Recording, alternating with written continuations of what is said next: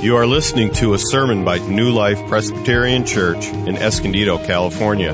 For more information about New Life, visit us online at newlifepca.com. That's NEWLIFEPCA.com. At our church back in Montana, we had this ancient aphorism that we quoted often. It goes as far back as probably the 2nd century, but it goes like this: be kind, for everyone you meet is fighting great battles. Be kind, for everyone you meet is fighting great battles. It was our way of reminding each of us that none of us has it figured out. That all of us are, in fact, needy people, and we are needed people. We're needy and we're needed. The goal there was to promote gospel community, where humility and grace and compassion would become more and more the norm. Everyone is indeed fighting great battles. And whether you have been a Christian all your life or this is your very first time in a worship service, we suffer together. And the God who made us knows that suffering and cares deeply. So this morning, our scripture reading is a text, a song written over 3,000 years ago. It's the words of King David. And King David is suffering. Once again, King David finds himself running for his very life. So our text is Psalm 63.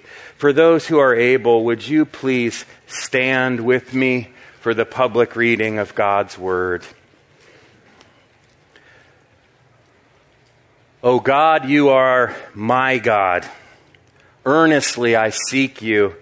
My soul thirsts for you. My flesh faints for you, as in a dry and weary land where there is no water. So I have looked upon you in the sanctuary, beholding your power and your glory. Because your steadfast love is better than life, my lips will praise you. So I will bless you as long as I live. In your name I will lift up my hands. My soul will be satisfied as with fat and rich food, and my mouth will praise you with joyful lips when I remember you upon my bed and meditate on you in the watches of the night. For you have been my help. And in the shadow of your wings, I will sing for joy.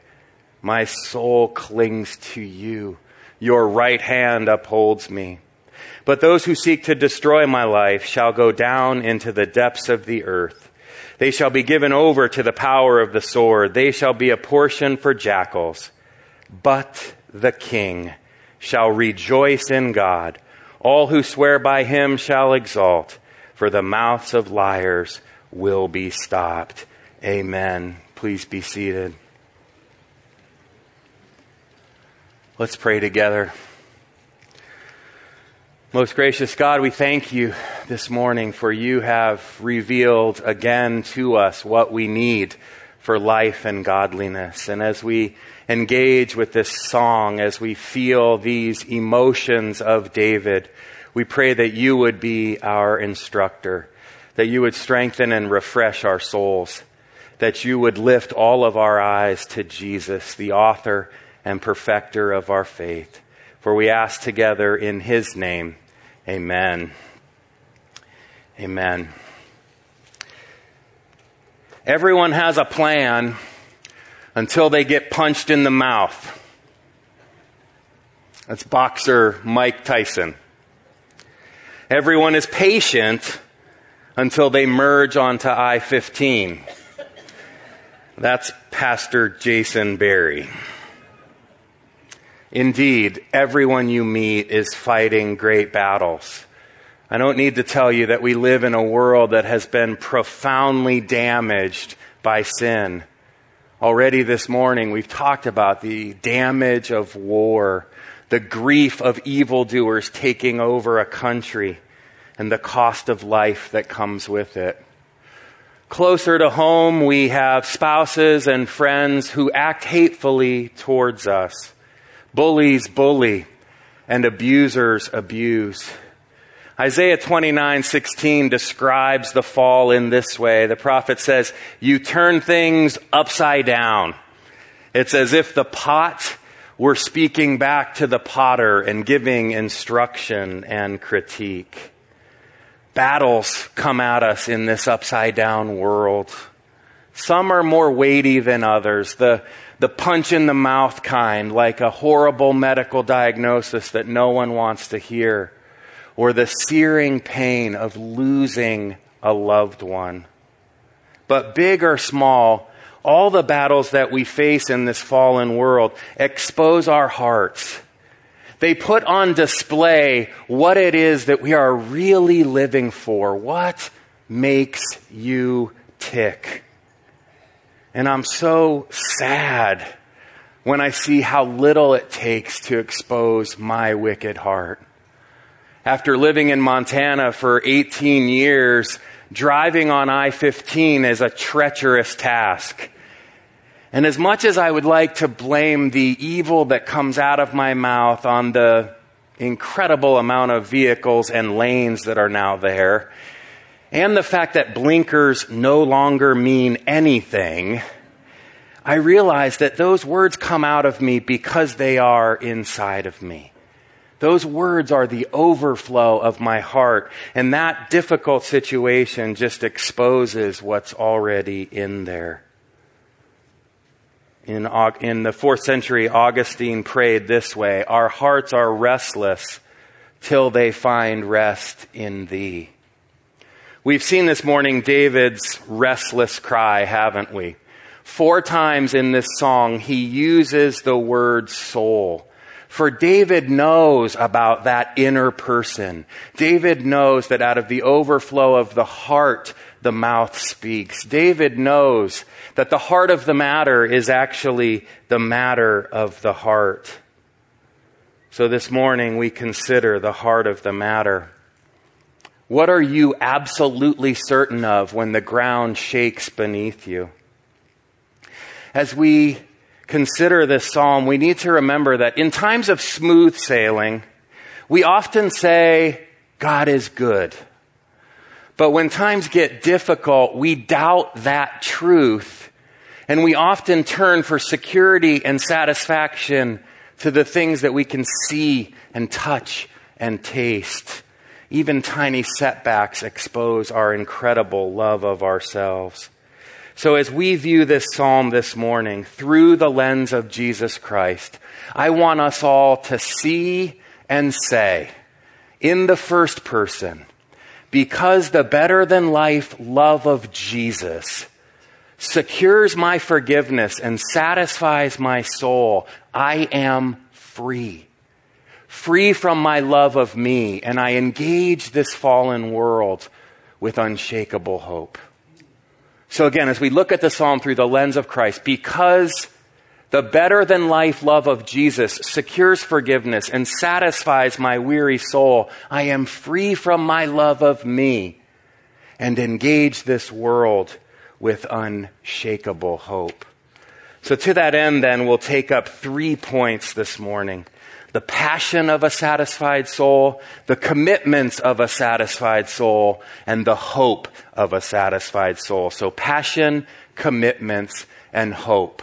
First then, let's look at the passion of a satisfied soul. David is passionate. David is zealous, even though David is suffering. So let's understand what makes David tick by considering 3 dimensions of his deep passion.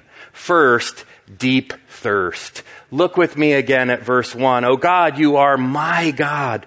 Earnestly I seek you. My soul thirsts for you. My flesh faints for you, as in a dry and weary land where there is no water." Friends, who talks like this? Who prays this way? This is King David. A king who is incredibly thirsty physically, but knows that there is something far more important than water.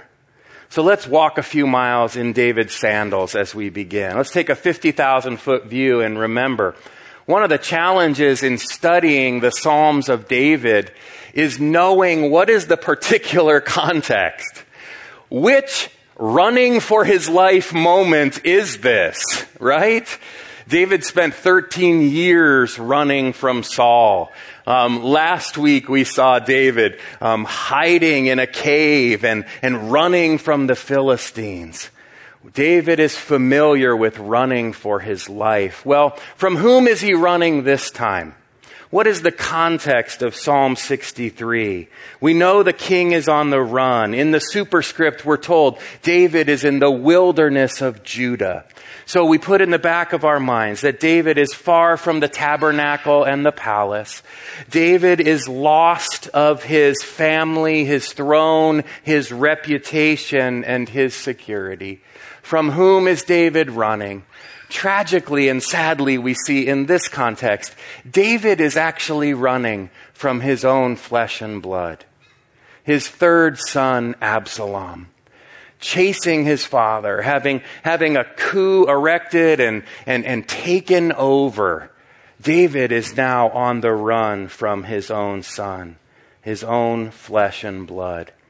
And in that running, David says, "My soul thirsts for you, O God. My flesh faints for you." So this is the first of David's first of four uses of soul. This is deep soul thirst. The man after God's own heart has a single-minded devotion. We've heard it. David says in Psalm 27, he's a single-minded man. "One thing I've desired of the Lord, that I may dwell in the house of the Lord all the days of my life, to behold the beauty of the Lord." So now, far from the house of the Lord, David is seeking, thirsting, and fainting. And in verse 2, we see the result of his pursuit. Look there at David's deep satisfaction. From deep thirst to deep satisfaction. In verse 2, David says, "So I have looked upon you in the sanctuary, beholding your power and your glory." Because David sought the Lord in the tabernacle, he found him in the desert. So those rituals of old covenant worship, embedded in the heart of this weary king, now well up in worship when he's stuck in a wasteland. Out of the overflow of his heart, David's mouth speaks. Spurgeon says, although there was desert all around him, there was no desert in him. No desert in his heart. Verse 5 describes that satisfaction, and this is the second use of the word soul. Look at verse 5. David says, "My soul will be satisfied as with fat and rich food." Now let's recognize that something gets lost in translation when we say soul satisfaction with fat and rich food. Let's understand that fatness and richness in the Old Testament, this was the very finest. This was the choicest of meals. In fact, according to Levitical law, fatness was reserved for the Lord alone. But maybe if we hit Google Translate this morning on fat and rich food, it might say something like this: "My soul will be satisfied as with a choice cut of Montana beef." It's about the best I can do. That's that deep soul satisfaction. That's that moment when you taste something and you can't even control yourself. You simply say, mmm. That's the soul satisfaction that David is describing for us here. And he continues reflecting on his deep satisfaction in verse 3. Look with me there. We've seen David's deep thirst. We've seen his deep satisfaction. Now we consider David's deep conviction. Look at this profound statement. "Because your steadfast love is better than life, my lips will praise you." David is saying that there's something better than the air that we breathe. What is it? It is steadfast love. 2 words in our English translation, 1 word, chesed in the Hebrew. 1 word, a profound theological term that is used almost 250 times in the Old Testament, primarily to describe that incredible, loyal, faithful, covenant love that God has for his people. Children, listen to this. Sally Lloyd Jones, in her children's Bible, this is the way she translates steadfast love. It's that never stopping, never giving up, unbreaking, always and forever love. I love that. I love that. Never stopping, never giving up, unbreaking, always and forever love. The Lord often uses this term to describe himself. In Exodus, when he reveals himself to Moses, remember he tucks Moses into the rock, and how does he describe himself? A God who is compassionate and gracious, kind and compassionate and gracious, slow to anger, abounding in steadfast love, and the very next thing, showing steadfast love to thousands. So in God's self-revelation, he uses this word twice to describe himself, his never-stopping, never-giving-up love. David knows that love. He's the man after God's own heart. What he's seeking in the desert is intimacy with God, communion with God, fellowship with the God who made him. David actually uses the same term in Psalm 23 when he says, surely goodness and mercy will follow me. Surely goodness and steadfast love, the same word there, will follow me. It will chase me. It will pursue me. So the one who knows being chased remembers that there's another one pursuing him, and it is the steadfast lover of his soul. So David, in the midst of the desert, prioritizes the steadfast love of God over everything. I want to just slow down here, friends, and point out something. David has made an incredible shift. David has made an incredible shift in his thinking that I think each of us is somewhere on the journey of making. But David has made that shift from saying, if you love me, give me good things, to, if you love me, I don't need anything else, even life itself. David, you see, has found deep satisfaction. He's found true love. On the Izu island of Japan, a 5-year-old albatross named Diko also thought that he had found true love. For over 2 years, he sought to impress the love of his life by building fancy nests for her and fighting off rival suitors. Each day, he stood faithfully by her side. Sadly, she never returned his affection. She never looked at him. In fact, in those 2+ years that Diko was pursuing her, she never even moved. You see, tragically, Diko the albatross had fallen for a decoy albatross. Researchers had placed these wooden decoys all over the Izu Islands, painted them to look like beautiful albatrosses. They wanted to attract them there to a safe place so that the endangered species could in fact multiply. Well, Diko wasn't helping with that at all. In his final report, no kidding, in his final report, Japanese researcher Fumio Sato said, Diko seems to have no desire to date real birds. No desire to date real birds. You see, Diko had lost his passion for the real thing. Diko had lost his attraction for the real thing. He had no passion. Friends, if we're honest, we're like Diko. We are so often attracted to decoys. We so often fall for false gods that we think will really satisfy us, but instead they just dampen our delight in Jesus. So, by way of application this morning, I just want to ask you to consider what decoys are stealing your attention.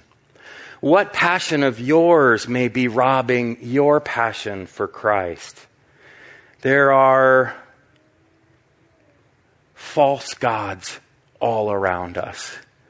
Martin Luther said it like this: whatever your heart clings to and confides in, that is your God. There are false gods all around us. They come generally in two kinds of decoys. Let's think about poison and pleasure. Poison are those decoys that are inherently evil. They are sinful desires by nature. Things like lust and bitterness and greed. So let me just say this morning, if you are deleting your internet history in shame, if you are harboring bitterness towards another human being and refusing to pursue reconciliation, or if your business practices violate the laws of this state, you may be consuming poison. Your false god may be killing you. So the invitation this morning is, come out into the light. Come into the light and know that you are not alone. Know that the steadfast love of the Lord will meet you and rescue you there. But talk to someone about that false god. The second kind of counterfeit god are pleasures. And these are the ones that are even more difficult to root out because it's those good gifts from the Lord that we love too much. Good gifts like family, health, food, friendship, homes, job satisfaction, financial security, productivity, entertainment, music, sports, sunsets, beaches, computers, iPhones. You see, all of these are gifts that are to be used wisely, in moderation, in service of the King.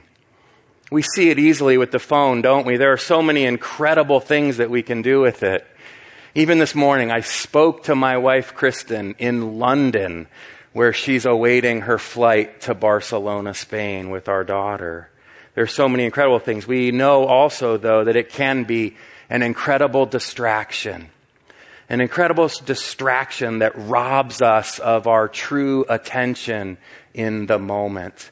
So what we say here is there are lots of good things that God has given us, but they make bad gods. Good goods make bad gods. So I want to encourage you to be thinking about what are those things in your life that may be dampening your delight in King Jesus. Even those good things that you may just be wanting too much. And here, as we talk about the pleasures, I just want to hone in on one specific. And that's other people, friends, spouses, roommates, your classmates at school. There are ways that we can distort those relationships and use them in a way that is sinful. Listen to this. You cannot love someone and use them at the same time. You cannot love someone and use them at the same time. What do I mean? There are two ways that we use another person. The first one is we make godlike demands of them. We expect them to get it right. We expect them to be there with us every moment of the day, to know just the right words to say, to always be an encourager, to always have the right directions, to always have the right answer for us. And some of us in our marriages, we experience that tension where we're asking way too much of another human being. There is no way an individual can carry this freight. I am asking my wife to do what only Jesus can do. So I want to ask you to consider that. Are you placing godlike expectations on another human being? The other way that we use people, though, is for their approval. It's real easy for us to set up a universe where we are trying to perform for another person. And kids, as you've gone back to school now, I want you to think about those people in your classes, whether it's a boy or a girl who kind of carries the sway in the class, the one that everyone wants to be like, the one that everyone struggles to say no to. I want you to think about fear of man, because all of us struggle with this, not just children. Adults do too. We want the approval of another individual, so we do and say and act as they would want us to do and say and act. So fear of man is another of these ways that we use someone else. And ultimately it flows from my love of self, right? I seek to get someone's approval so that I feel okay. I'm using them for my own gratification. So friends, this is where I want to leave you, just to consider, what are you placing on the palate of your soul? What are you delighting in more than anything else? Where might you be serving a counterfeit God? I just want to ask you to have some conversations over lunch today. Think about these things. There is hope for those who are false worshipers, right? David himself was a false worshiper, and he received and embraced that steadfast love of God. And so for you this morning, I want you to hear this as an invitation to come out into the light, to rest again in the grace that Jesus Christ provides. His love is endless. You cannot out-sin your King. So wherever you are this morning, come out into the light and embrace again His steadfast love. David had that kind of passion. David had made the shift from, if you love me, give me good things, to if you love me, I don't need anything. And David fueled that passion. So let's just look at a couple now of the commitments of a satisfied soul. We've seen the passion of a satisfied soul. Now let's say, how do we fuel that passion? How do we really make that happen in our lives? Two ways. The first is confident resolve. Look at verse 8. The third use of the word soul. What does David say? My soul clings to you. My soul clings to you. A Hebrew word rich with connection and intimacy. It's the same word that Moses uses to describe the marriage arrangement in Genesis 2, where for this reason a husband will leave his father and mother and cleave. He will cling to his wife. So David is vowing, he's making this confident resolve. He's saying, my soul will be wed to you, O Lord. As we look on, though, we realize David knows how needy he is. David knows that he's incapable of clinging to the Lord as he ought to. So he goes on in verse 8 to say, your right hand upholds me. David knows that he cannot grip the Lord apart from the Lord's sure grip upon him. And this is where I really want to ask you to remember, who is David? Who is King David? I'm afraid it's really easy for us to picture David as the cardboard cutout at the movie theater, right? It's larger than life. He's got huge buff muscles, and he's got his sling over his shoulder, and he's holding on to Goliath's sword, the spoils of his victory. And we can see David as this triumphant king who needs nothing. He is independent. He is sovereign. And friends, we've got to remember that King David was a sinner in flesh and blood, just like you and me. David has a history. David has a horrible history. David is guilty of adultery. David is guilty of murder. David is guilty of countless plans of deception. And yet it's in the midst of those sinful failings that he clings to his Lord. He clings to his Lord. My soul clings to you. Your right hand upholds me. Picture with me this beach scene. I know it happens every day. There's the toddler who wants to go out into the waves, so they're really confident, right? Not confident enough to go by themselves, so they grab a hold of a hand of a parent. And they drag that grown-up out into the water. And as the waves start to crash, they get up to their knees. And then they see the big swell coming. And they do the math, right? That wave is going to go over my head. And they turn in angst to this grown-up. And what does that grown-up do? Parents, you've done that before, right? It's that beautiful lift move. Pull him right up out of the water and rescue him. My soul clings to you. Your right hand upholds me. And watch this. Let's keep going with this illustration, because those of you who've been in that situation, you've rescued a little one, you know the first thing that you do, right? You pull them to you. You say, it's okay. You have a huge smile on your face. You say, it's okay. I gotcha. You're gonna be okay. And friends, what an image of this steadfast love of God who upholds us by his powerful right hand. And when he upholds us, he looks at you face to face and he says, it's okay.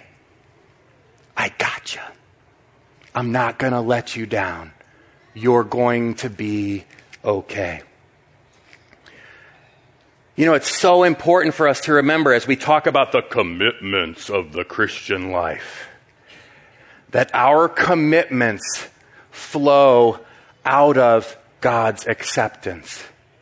That we commit not for his acceptance, but from his acceptance. Because the Lord has embraced me, I eagerly desire more of him. So for those of you who are just looking in, and maybe you were starting to think like, yeah, I've got this Christianity thing figured out. It's always just do this, do that. Give me the list and I'll try to meet it. Nothing could be further from the truth. We serve God from his acceptance, not for his acceptance. So that's the first commitment that we make. It's confident resolve. And we saw that David had need for that renewal, didn't he? David has an incredible history. So in this psalm, he renews his vows, as it were. He recommits to the Lord. Look at his vows. Look with me again at verse 3. What does he say? My lips will praise you. I will bless you. I will lift up my hands. My soul will be satisfied. My mouth will praise you. David is renewing his vows. He's committing with confident resolve to do the things that he knows are right and noble and true from God's acceptance, not for it. Well, that leads us nicely then to this other commitment, and that is the commitment of regular meditation.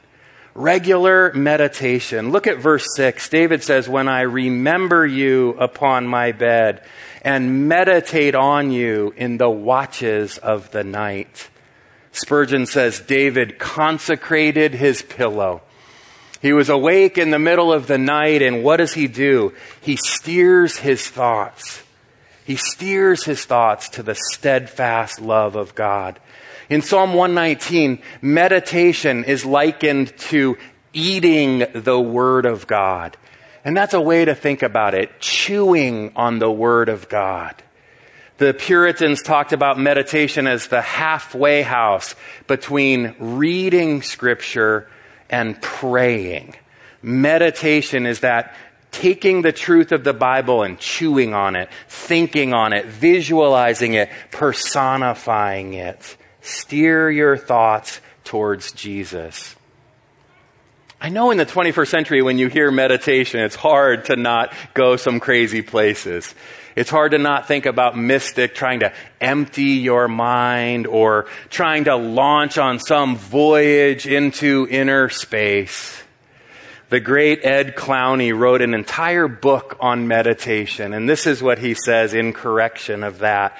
He says, to seek the face of the living God, the Christian does not launch a voyage in inner space, nor does he center on abstract infinity.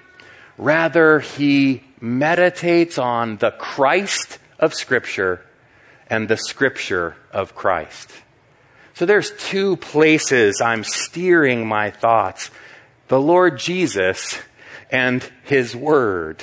That's what I'm thinking on. That's what I'm chewing on. And we see in this text that David is doing that. By way of transition, David says he's doing that in the watches of the night. It's a great way for us to remind ourselves that David is still in the hot desert. David is still not in a good place. That in fact, David has guards posted and they're rotating on 4-hour shifts. So in their clamoring, they wake him up and he steers his thoughts heavenward. He takes his thoughts vertically. So, still in the wilderness then, let's consider this final point. The hope of a satisfied saint. The hope of a satisfied soul. And we'll look at it from two angles, two kings this morning. First, this King David, the great King David that we've been talking about. David rested, didn't he? In the sure knowledge that the one he called my God would never forsake him. That his enemies would be defeated. Look with me there at verse 9. But those who seek to destroy my life. There's the fourth use of soul. Those who seek to destroy my soul, my person, shall go down into the depths of the earth. They shall be given over to the power of the sword. They shall be a portion for the jackals. Remember, David's not a superhero. David's not an actor who's read the script. He doesn't know how this story ends. Yet, by faith, he confidently asserts that his God will deliver him. He hoped in not in the strength of his passion, not in the strength of his commitments. It wasn't his confident resolve. It wasn't his meditation. It was his faithful God. David looked away from himself to another. David looked ahead to another king. There was another king driven out into the wilderness, not for his own sins, but for ours. There was another king who clung passionately to his God and meditated day and night. Psalm 1 tells us that king was like a tree planted by streams of water that bore incredible fruit. There was another king who lamented, I thirst. There was another king who cried, my God. Matthew records for us about the 9th hour, Jesus cried out with a loud voice saying, my God, why have you forsaken me? So friends, we rest this morning in the sure knowledge that the greater Son of the great King David did not receive mercy, but suffered the wrath and curse of God for you, for me. On the cross, God does not demand our blood, but He offers His own. It's not your passion that secures your soul. It's not your commitment that satisfies your soul, but His. The true David entrusted himself to the one who judges justly and laid down his life as the ultimate act of steadfast love. After the sermon, we're going to sing of our King of Kings. And we'll say this line, for even in your suffering, you saw to the other side. He saw to the other side. For the joy that was set before him, he endured. And yet, as Isaiah says, it was the Lord's will to crush him and cause him to suffer. And when his soul is made a guilt offering, he will see his offspring. He will prolong his days, and the good pleasure of the Lord will prosper in his hand. That is steadfast love. David describes his own restoration in a way that Jesus finally and fully fulfills. Look with me at verse 11. But the king shall rejoice in God. All who swear by him shall exalt, for the mouth of liars will be stopped. Paul picks up on that same language in Romans 3. He says, one day every mouth may be stopped and the whole world will be accountable to God. Elsewhere he says, every knee will bow, every tongue will confess. One day. In the meantime, everyone is fighting great battles. Our hearts are often exposed and we don't like what is on display. But friends, you need not fear. In Christ, it is not your passion or your commitment, but it's his passion and his commitment to you. Because the better than life love of Jesus secures forgiveness and satisfies your weary soul, you really are free from love of self and free to engage this fallen world with unshakable hope. Oh God, you are my God. Earnestly I seek you. Who talks this way? Who prays like this? We do. Let's pray together. Oh, most gracious God, we do rejoice that even in the midst of wilderness battles, your steadfast love is abundant to us, and that in Christ we have all that we need. Would you refresh our memories because we're so prone to forget? Would you renew our passion? Would you give us confident resolve that we may live for your glory with our eyes fixed on Jesus, the King of Kings? For we ask together in his name. And all God's people said, amen. You've been listening to New Life Presbyterian Church, Escondido. Please visit us in Escondido, California, or online at newlifepca.com. New Life Presbyterian Church, Escondido reserves all copyrights as applicable by law. Thank you for listening.